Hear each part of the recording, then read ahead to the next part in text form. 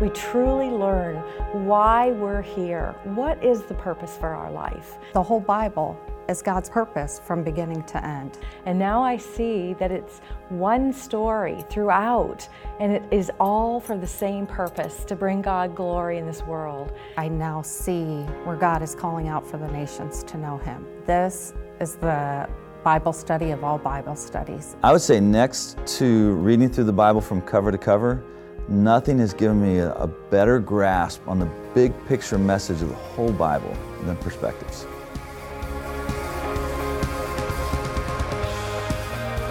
Perspectives on the World Christian Movement is one of the greatest classes you could ever take. Perspectives is a 16-week course that walks you through what God is up to in the world and how He's doing it. It'll walk you through the biblical perspective, the historical perspective, the cultural perspective, and the strategic perspective of the World Christian Movement. You'll see that fulfilling the Great Commission is actually doable in our lifetime in the power of the Holy Spirit. And you'll also learn why many churches have begun to adopt unreached people groups. We had the most amazing instructors. Men, women, young, old, all different nationalities. You show up, you eat, you can really grow in relationships with people just by showing up.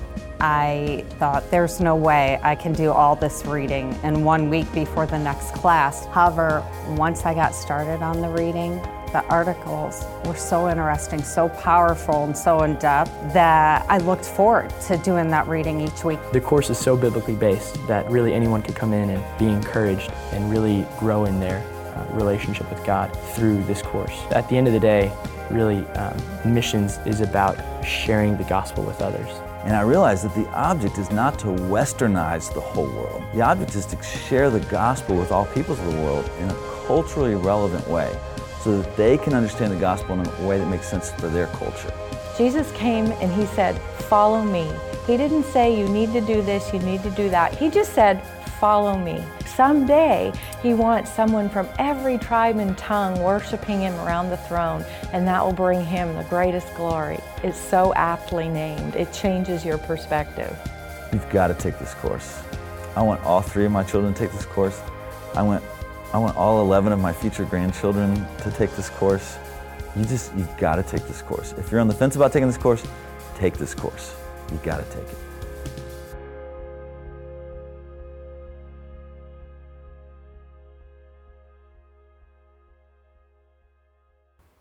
Good morning, Mission View.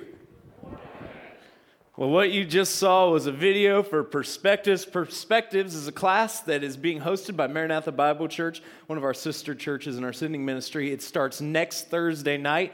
It is 15 weeks from 6 o'clock in the evening until 9 o'clock in the evening.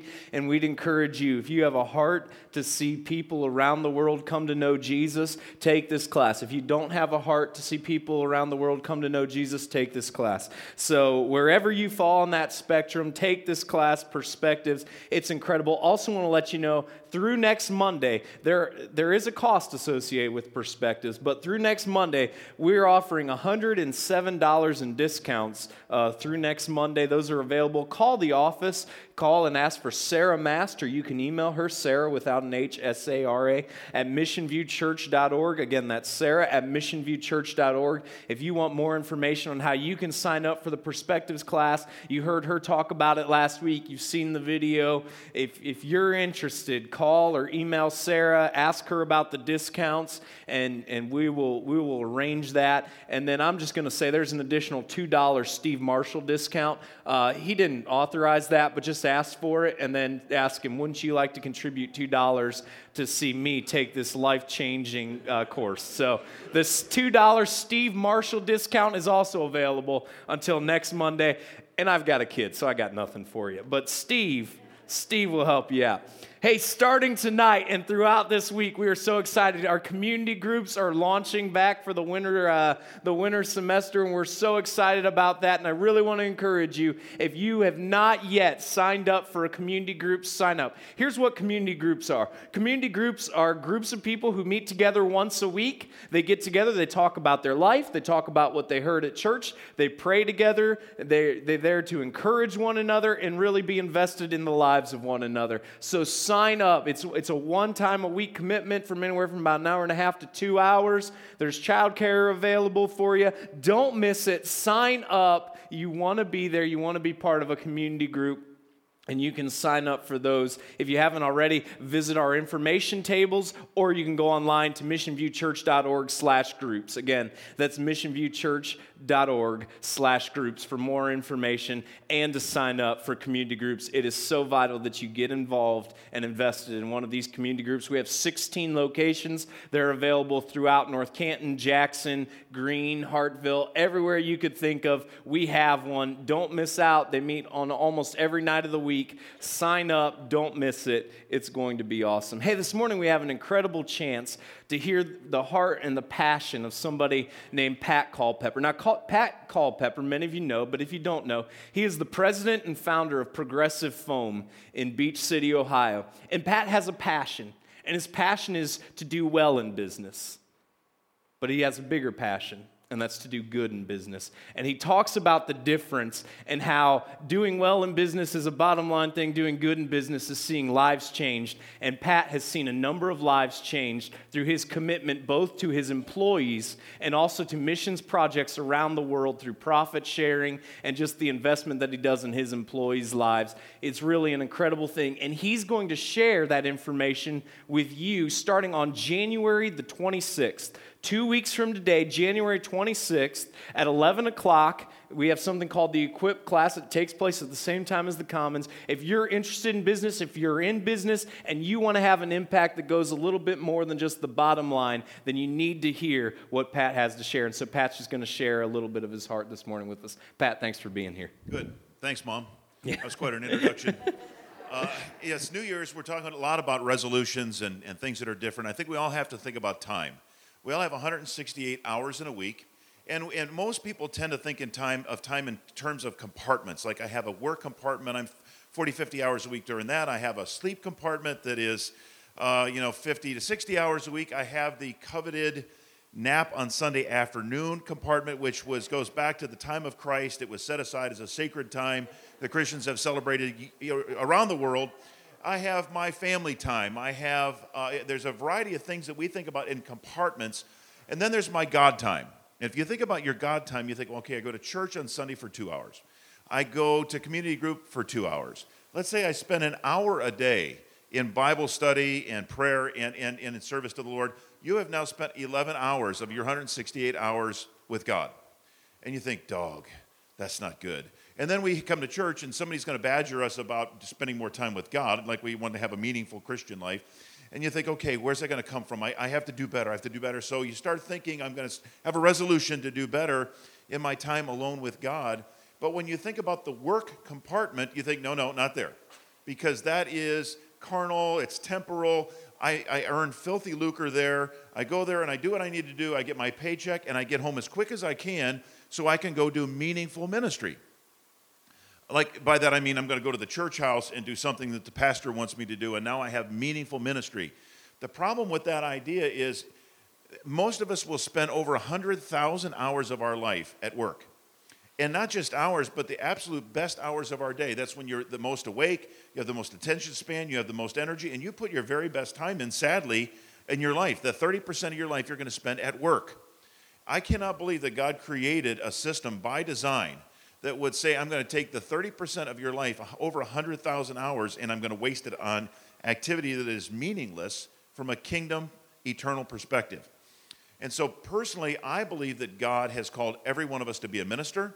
I believe he's given every one of us gifts, and he wants us to use those gifts to succeed in our vocation, to create a credible platform for ministry. But there's a mindset that comes with this idea of marketplace ministry. So we're going to talk about that, and we're going to look at the scriptures, and we're going to look at the call that God's put on our life to ministry, how it fits in with our work life, and then we're going to look at some examples of people who, like me, believe that their work actually is their calling in life. This is what God built me to do.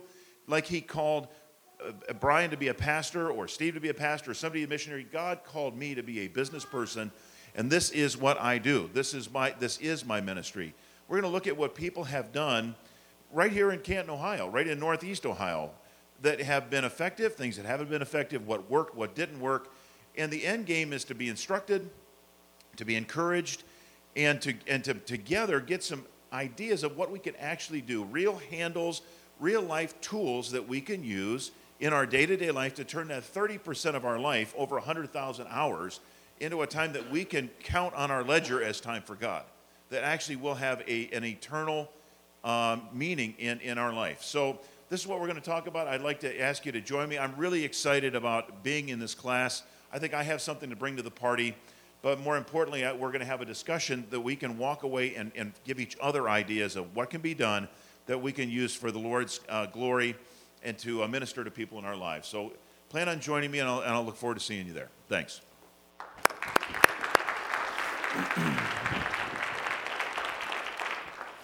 Well, we're really excited about it, and again, that starts 2 weeks from today. Would you join me in prayer? God, thanks so much for giving us today. It truly is a gift. Lord, I pray that we would use today to make a difference. God, I pray right now we would just distance every concern, every care, all the distractions of our lives. And right now, God, would be just a sacred time where we focus on you. We focus on our relationship with you, on your love, on your grace, on your mercy for us. God, as we meet together this morning, we know that thousands, millions around the country and around the world are doing the same thing. And so, God, we pray for Pastor Steve Costello and Faith United Methodist Church. We ask, God, that you would work in their ministry. God, that you would be exalted and that they would have a great impact for your glory in their community. God, we pray for John Reeser, who's in Mexico, and he's working diligently at planning new ministries across Mexico. And God, we just ask that he would experience success and safety. God, we just ask that new ministries would be planted for your glory and your kingdom. And God, right now, we just ask that we would distance everything. Focus on you, our Savior. In your Son, Jesus' name we pray. Amen.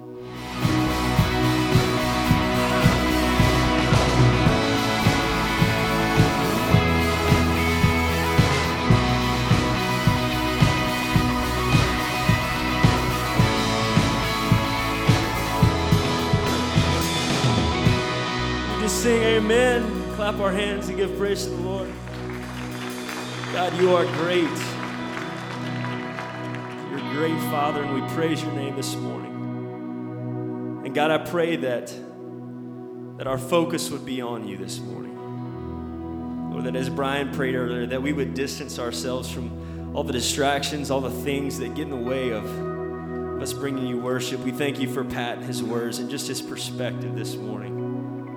God, and that how time is such a precious thing, that we would use it to the best of our ability, Lord, to further your kingdom, to bring you worship, Lord, that our lives would be a resounding life of worship, God.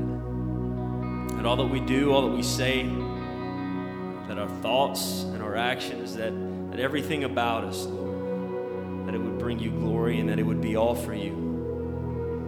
So God, I pray now that you would just be with Brian as he speaks to us, Lord, as he opens your word. God, that he would speak in a way that would fall on our hearts, that it would refresh our spirits. God, that we would feel your presence here in this place and be changed by it. We love you and we thank you for the body of Christ that is the church. And the church said, amen. You can have a seat.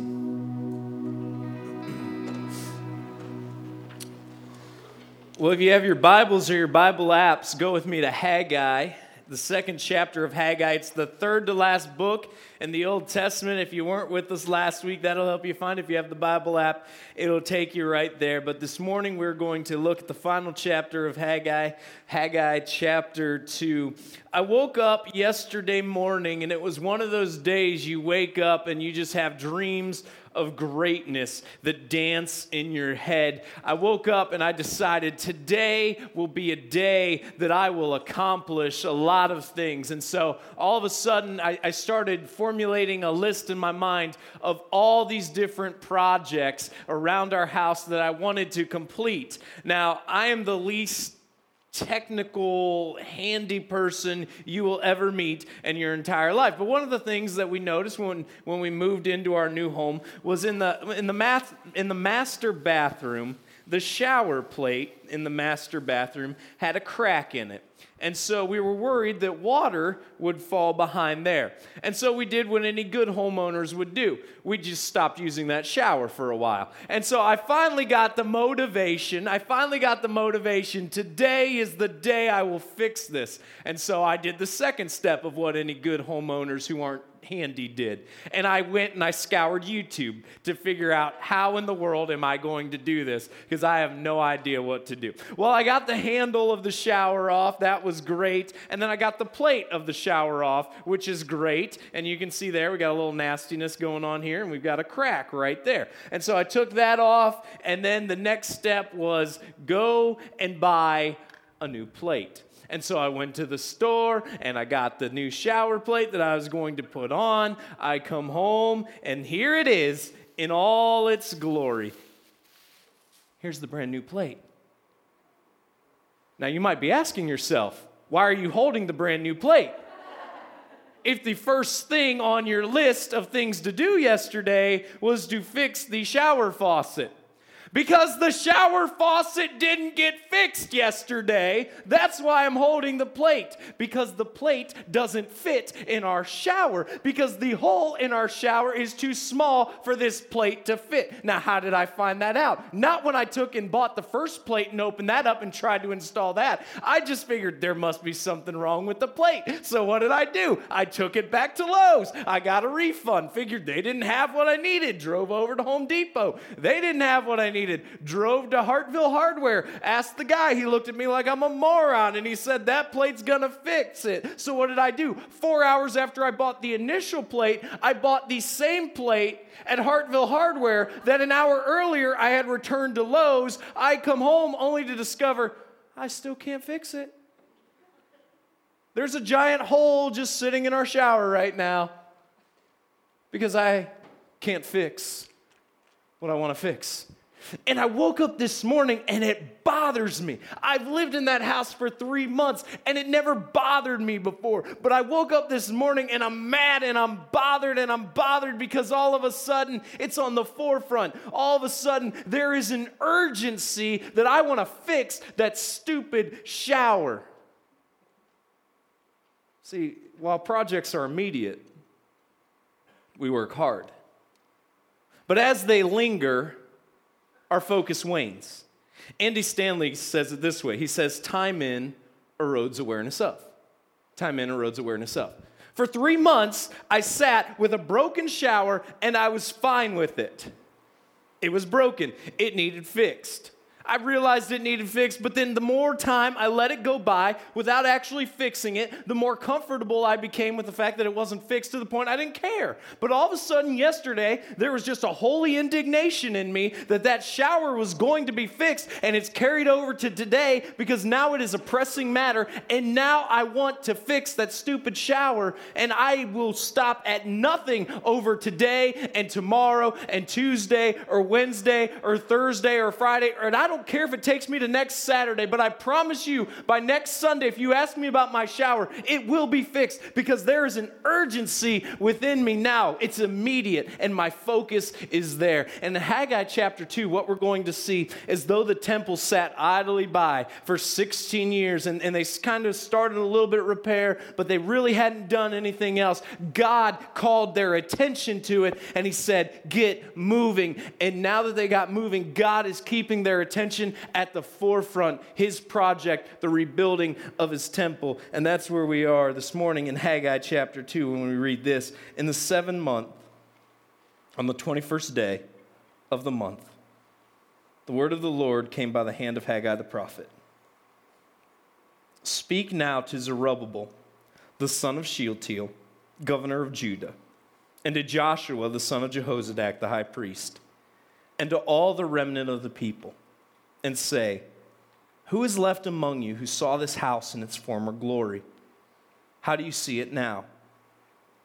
Is it not as nothing in your eyes?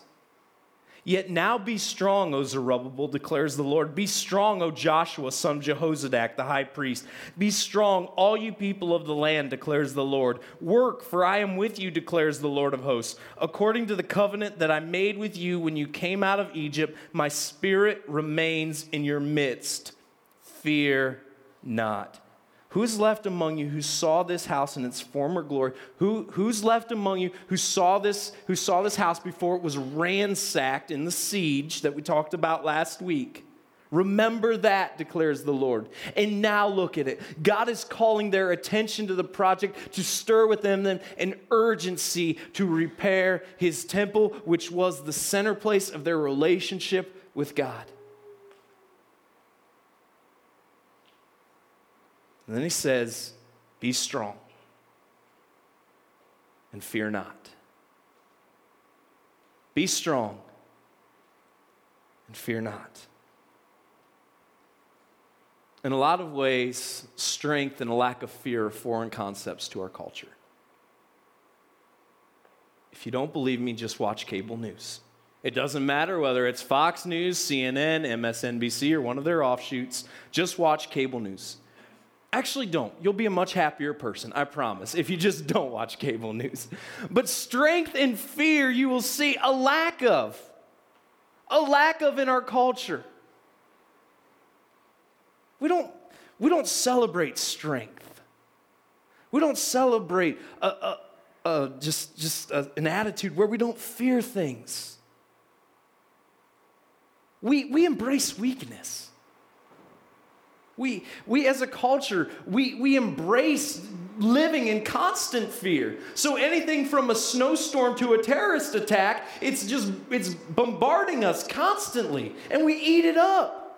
And you get this expert on saying how this snowstorm is going to be the worst thing we've ever seen, and it could wipe out civilization. And then we let that play out, and then the snow melts, and then what happens? We get an expert saying the next terrorist attack is on its way because of this administration or because of what this administration did. And we get the so-called experts to come on that, and then that runs its course. And then we just constantly move from issue to issue to issue, and the cable news does it because it gets them ratings, and we consume it, and we allow ourselves to constantly live on the edge, to constantly live in fear, and constantly look out for somebody else to take responsibility for our actions. That's how our culture operates. And God is telling them, live in strength and do not fear because of me. Because of me. So if you're a Christ follower, I just want to challenge you. What's the worst that happens? During the next snowstorm, you lose electricity. You can't boil water. All of a sudden, you get sick. You die. If you're a Christ follower, you're going to heaven. Stop living in fear. Just turn cable news off. It will change your life. I promise. And just embrace the calling that God has given you on your life. Operate your life with strength and a lack of fear. Why? For I am with you, declares the Lord. Fear not. For thus says the Lord of hosts, yet once more in a little while I will shake the heavens and the earth and the sea and the dry land, and I will shake all nations, so that the treasures of all nations shall come in. And I will fill this house with glory, says the Lord of hosts. The silver is mine, and the gold is mine, declares the Lord of hosts. The latter glory of this house shall be greater than the former, says the Lord of hosts. And in this place I will give peace, declares the Lord of hosts. God tells Haggai, tell the people to remember the promise to come. The promise to come. See, where we were before this was Solomon's temple was absolutely incredible. It was just a feat of architecture, and it was a glorious building, and it was a place where people came and they rallied around, and they went and they worshiped God and they sacrificed to God, and it was the center of their spiritual development, and here it lies in ruins. But God says, I'm going to create a place that is greater still, that is yet to come. You see, the outlook for them was bleak. We looked last week. The reason that they weren't building the temple in their minds was because they had a lack of security. They didn't have safety, and so they just kept putting it off and putting it off and putting it off. And their outlook was bleak. We went through last week the history of all the kings that came through and conquered the land, and then they were conquered, and then they were conquered, and constantly they were driven out of the land, and this kingdom would rise, and this kingdom would fall, and this kingdom would rise, and this kingdom would fall. And so out of that fear, they don't build, and the outlook is bleak, but God wasn't done. God wasn't done. And in 500 years, this same city, in this same city, God would show up on the scene like he'd never had before. When divinity would mix with humanity in the God-man Jesus. And he would be delivered to this city as a baby child who'd live a perfect life. The God-man, Jesus Christ. And who would come to fulfill his purpose, and that is to die for our sins so that we could be redeemed. And he would die on a cross, and he would resurrect. He would resurrect from the dead 3 days later, and then he would ascend to heaven. But he would ascend to heaven with the promise that he would be back to reign and to rule. See, just as their outlook is bleak, our outlook is bleak. Our world is messed up. But in the same way that God wasn't done and he was in 500 years going to do something incredible that they never would have imagined or seen before, they just couldn't fully comprehend, God isn't done and he is going to do something incredible. He will return, he will rule and he will reign, and he will return to that place where the temple was constructed. He will rule and he will reign. God isn't done, and the hope that is to come is found in our relationship with him through his son, Jesus.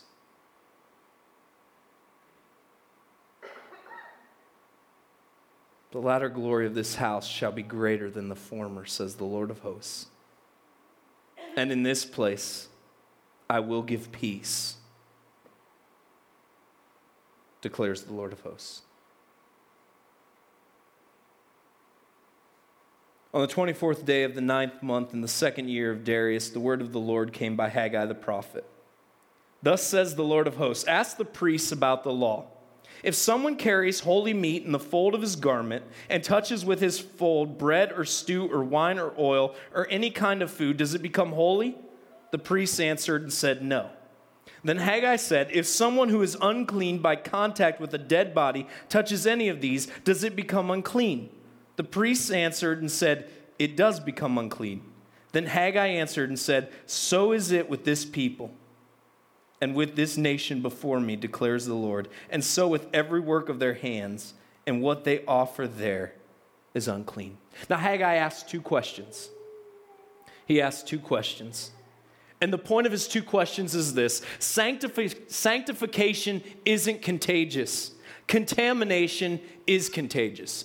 Let me say that again. Sanctification isn't contagious. Contamination is contagious. Now, this is something that we all understand in our everyday lives. And let me reveal this to you.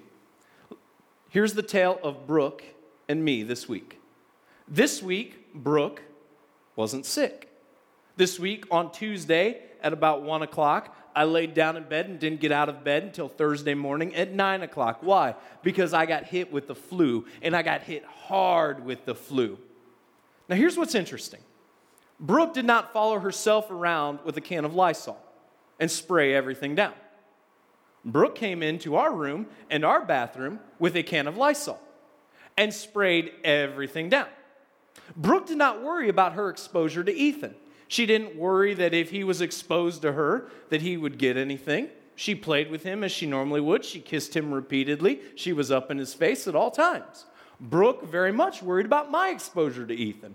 And she very much worried that my exposure to Ethan would get him sick. Brooke did not immediately, when she got out of the bed that she slept in, take all the sheets off the bed, throw them in the washing machine, and wash them.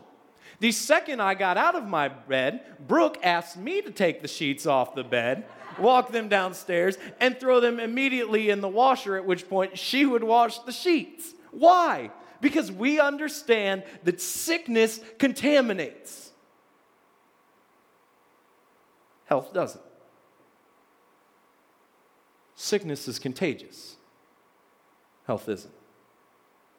We understand that in our everyday lives.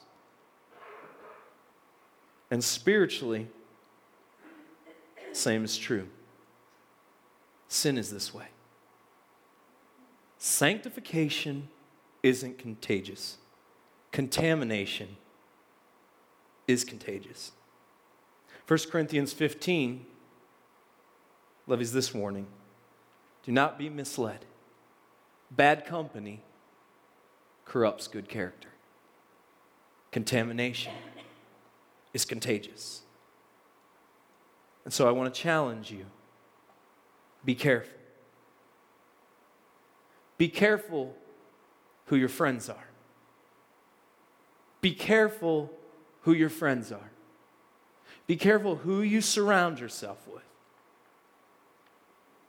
Be careful who you date or who you marry. If you're single, especially, listen to this. Be incredibly careful. Something I told high school students all the time when I worked with them is this. It's better to be single wishing you were married than married wishing you were single. It's better to be single wishing you were married than married wishing you were single. And I know there's a very real temptation sometimes if you're single to just get frustrated, to so desperately want a life companion, to look, and especially with the season that we just went through, and then Valentine's Day is coming up, and you just look around, and it seems like when you're single, you look around and you don't see anything but people who are just so happy in love and living a modern day fairy tale, and it's so easy for them, and everybody's happy except you. That's what it seems like sometimes when you're single, and I just want to caution you, take your time. Don't rush into anything. Make sure you look at the person that you are considering being in a relationship with and really look into them. And if there are character flaws, don't do it. Don't do it. Don't allow yourself to go down that road that I promise you will end in misery. Don't sell yourself short. Don't sacrifice. Don't give up. Have standards, have commitments, and wait. And I know sometimes it gets hard. And I just want to challenge you, be willing. Be willing.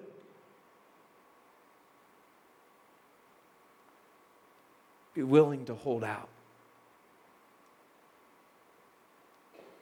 Please don't run into anything just because you're lonely. I can think of nothing worse than being in a situation where you're married and wishing you were single. Don't sacrifice. Don't settle short. Have standards. And be incredibly careful. If you're going into business, be careful before you enter a business partnership with somebody. It's like a marriage. Make sure they're trustworthy. Make sure that you have the same ethics and you have the same foundation, or else your business will not succeed and it will leave you with just an incredible headache. Be careful. Why? Because sanctification isn't contagious, but contamination is. Do not be misled. Bad company corrupts good character. But sin affects us on even a deeper level than that in terms of contamination. See, 1 Corinthians 15 goes on to say in Romans chapter 5 tells us this, that we're all born corrupt. We're all born corrupt because of the fact that we're human. Adam's sin extends to us, and we don't have time to look at it today, and it extends to all people in Romans chapter 5, 1 Corinthians 15. And here what we see in Haggai is the same principle, that contamination had spread and it had affected all the people, so much that they're going through some of the outward processes of a sanctified relationship with God, and God sees no honor in it. He says, then Haggai answered and says, so it is with this people and with this nation before me, declares the Lord, and so with every work of their hands, and what they offer there is unclean. They were going through the motions, they were bringing sacrifices to the temple, and they were contaminated. And that's our natural state. And that's why it's so easy for us to fall back there. But God in His grace redeemed us through Jesus. So that if we become a Christ follower, if we become a Christian, we become literally a new creation. And we're given a new nature. But it extended to all the people. Now then, consider from this day onward, before stone was placed upon stone in the temple of the Lord, how did you fare? When one came to a heap of 20 measures, there were but 10. When one came to the wine vat to draw 50 measures, there were but 20. I struck you with all the products of your toil, with blight and with mildew and with hail, yet you did not turn to me, declares the Lord.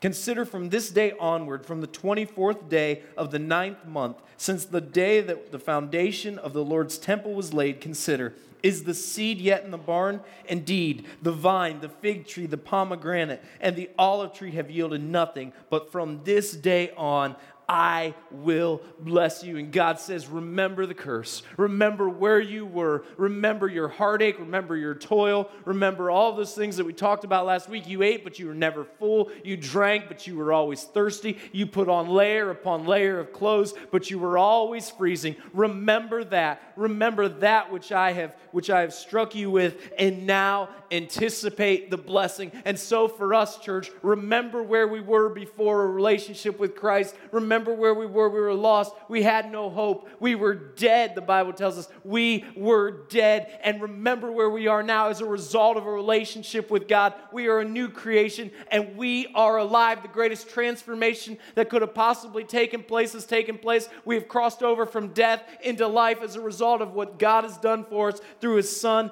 Jesus Christ. Remember where you were and anticipate the blessing that is to come, when we will forever rule with God and we will worship Him for all eternity. And from that which we were to that which we will be is incredible.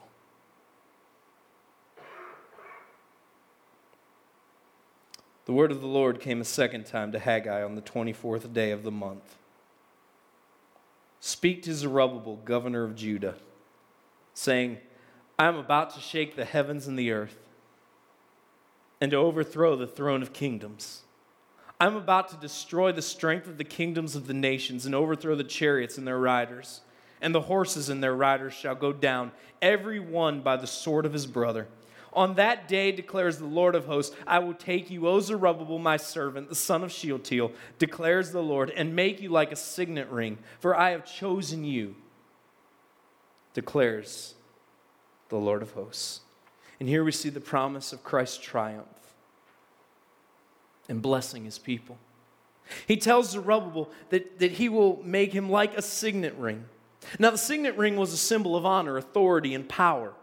It corresponded to a king's scepter, which was used to seal letters and decrees. It was the official mark, the official emblem of the king. And here God tells Zerubbabel, I will make you like my signet ring. I will mark you as mine. It's my chosen. You wear my mark. You are identified as my property.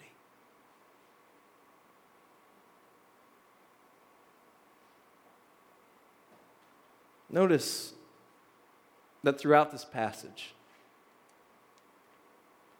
it's not because of Haggai, and it's not because of Zerubbabel. Throughout, God says, I will shake the heavens and the earth. I will shake the nations. The silver is mine, God says. The gold is mine. I will do this. I will overcome. I will be victorious. I will. It's not because of Haggai. It's not because of Zerubbabel. It was the work of God. And here's the truth. God didn't need Haggai. He didn't need Zerubbabel. He didn't need the people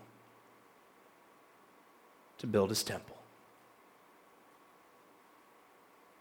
God doesn't need us. Let me say that again. God doesn't need us. And yet, what's so incredible is though he doesn't need us, he chooses to utilize us for his glory. To take broken Brian and to make me his. Not because I have something incredible that God needs from me. God is self-sufficient. He doesn't need anything from me. But because he loves me, he chooses to utilize me for his glory. Not because God needs Pat Culpepper to reach the employees of Progressive Foam. But God chooses to utilize Pat and his gift set to impact people's lives for God's glory. The reality is, God doesn't need any of us. And yet, what's so incredible is he chooses to utilize us. And so today, as you walked in, you were handed a book. And this isn't some guilt trip. This isn't some, you must do this. Because I'm dumb enough to believe that if God wants it done, he'll do it whether we get the volunteers or not. God will figure out a way. I believe that with my whole heart. And this book is a sampling of 6 different areas in this church where we've highlighted tangible needs. This isn't a guilt trip. It's just to let you know. God's given you gifts. And God doesn't need you, but God desperately wants you to utilize the gifts that he's given you for his glory. And so, wherever your gift and your passion is, whether that's in people or labor, mine's not labor, or children, or technical, or specialty, or administration, wherever your gift set lies, wherever you have a passion, there are opportunities. There are opportunities that range from every single week to quarterly, because we understand that people are invested and involved in other things. We don't want you to shortchange your job or your family to come. So we're not going to give you a guilt trip. What we're going to do is say, here's the need. Ask God if you're the one he wants to fill it. Not because he needs you, but because he wants you. And that's the beauty of what God did in rebuilding his temple. Have we convinced ourselves God's working is dependent upon us?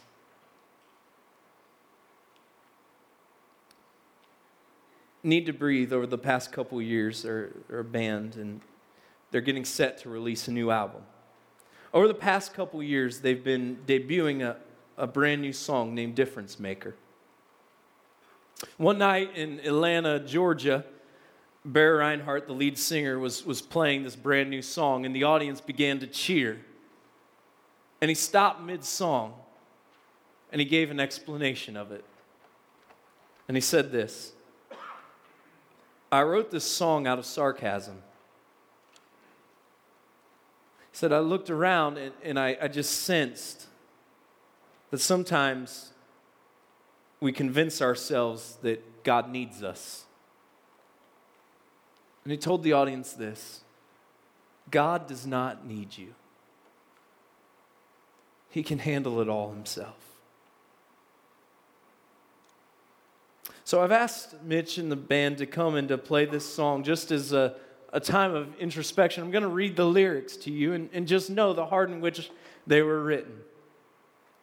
He writes, "Yeah, isn't it amazing how God can take a broken man?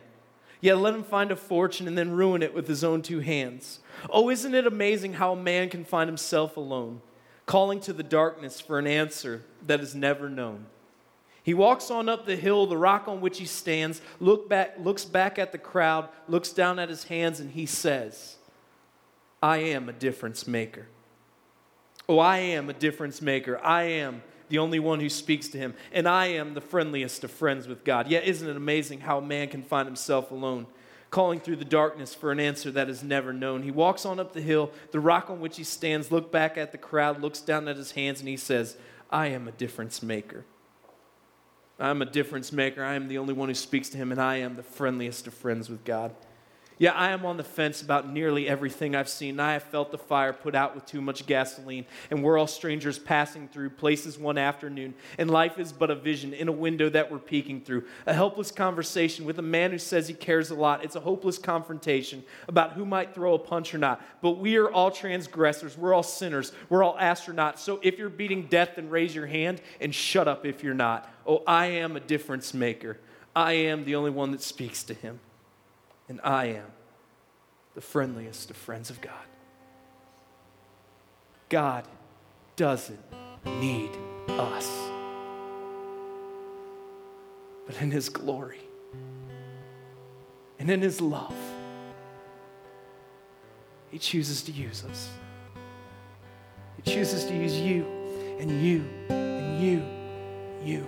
And he chose to use Haggai, and he chose to use Zerubbabel, and he didn't need any of them, but he chose to use them. He chose to redeem us for his glory.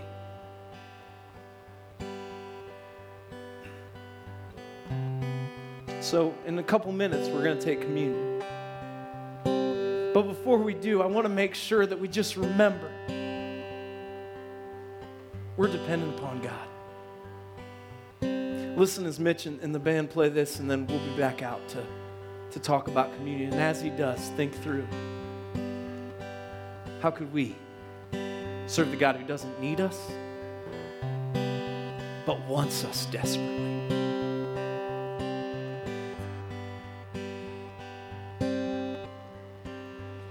Yeah, ain't it just amazing how God can tend a broken man? Yeah, let him find fortune and then ruin it with his own two hands.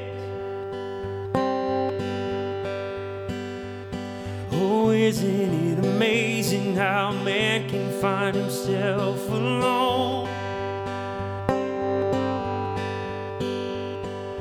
calling through the darkness for an answer that is never known. He walks up on the hill, the rock on which he stands. He looks back at the crowd, looks down at his hands. He said, I am a difference maker.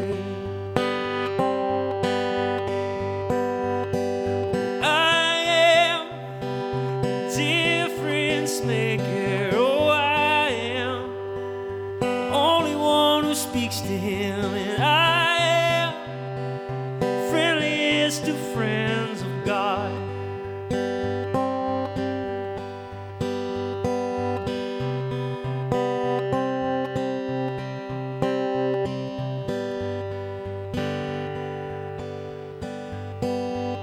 Yeah, isn't it amazing how man can find himself alone, calling through the darkness for an answer that is never known. He walks on up the hill, church he stands and looks back at the crowd, looks down at his hands, he said, I am a difference maker.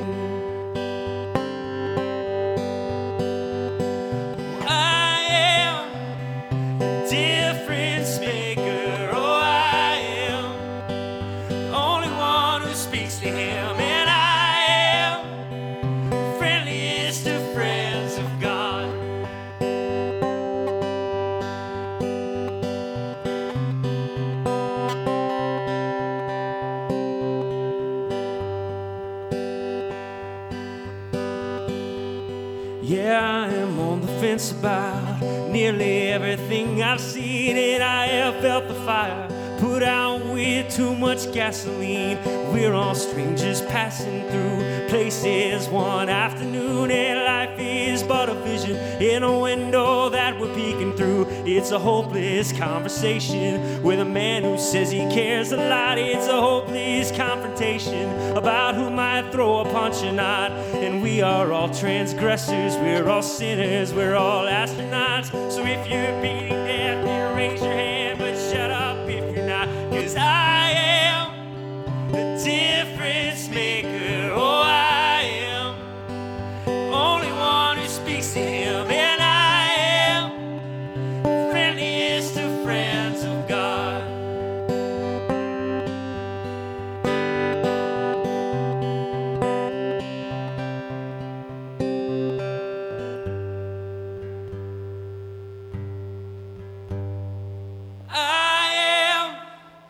Difference maker, oh, I am the only one who speaks to him, and I am the friendliest of friends of God.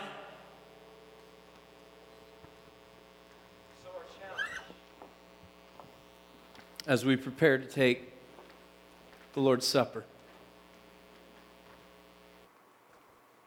is to realize just how much we need God. To realize that apart from God, we're dead.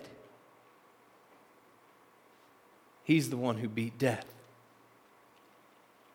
And He came to redeem us because He loves us. And He chooses to use us not because He needs us, but because He loves us. And that's what's so incredible. That God in His love is motivated for us, not because He needs us, but because He loves us. It's that love that caused Him, before the foundations of the world, to decide to take on the form of humanity and divinity and to come in the God-man that is Jesus. To die for my mistakes, for your mistakes. So today, let's make sure we reflect on that. God, I pray that you'd forgive us.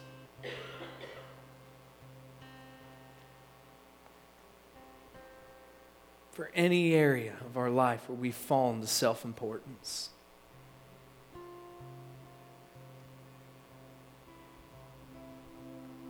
God, the cost of our sin.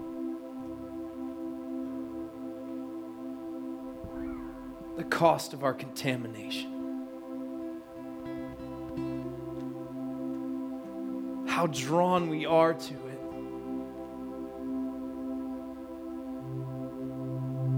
God, forgive us. God, I pray right now we would inventory our lives, and if there's any sin, if there's anything that we're holding on to that we haven't confessed to you, God, that we would just give that back to you. We would just say, God, I'm wrong, forgive me.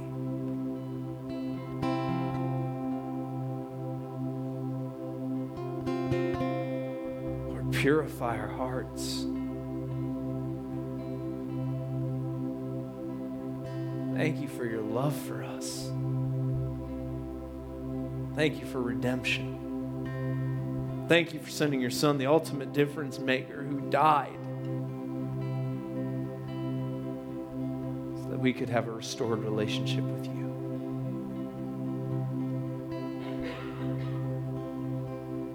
God, may we now focus on you, your cross. Amen. Now we're going to pass the bread and the cup. When we pass it, just hang on to it. And in a minute, the song will be played, and then we're going to take it together as a church family. And we invite you, if you have a relationship with Jesus, to take the bread and the cup and just hang on to it. And then in a minute, we'll all take it together. On the night that Jesus was betrayed, he took the bread and he broke it, handing it out to his disciples. And he said, "This is my body, broken for you. Eat this in remembrance of me."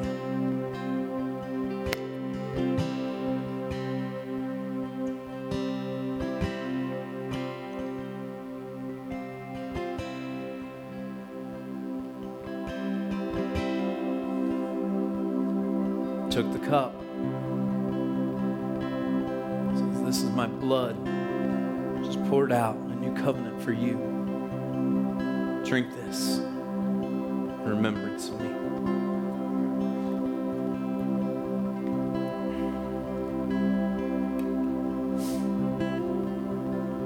God, thank you.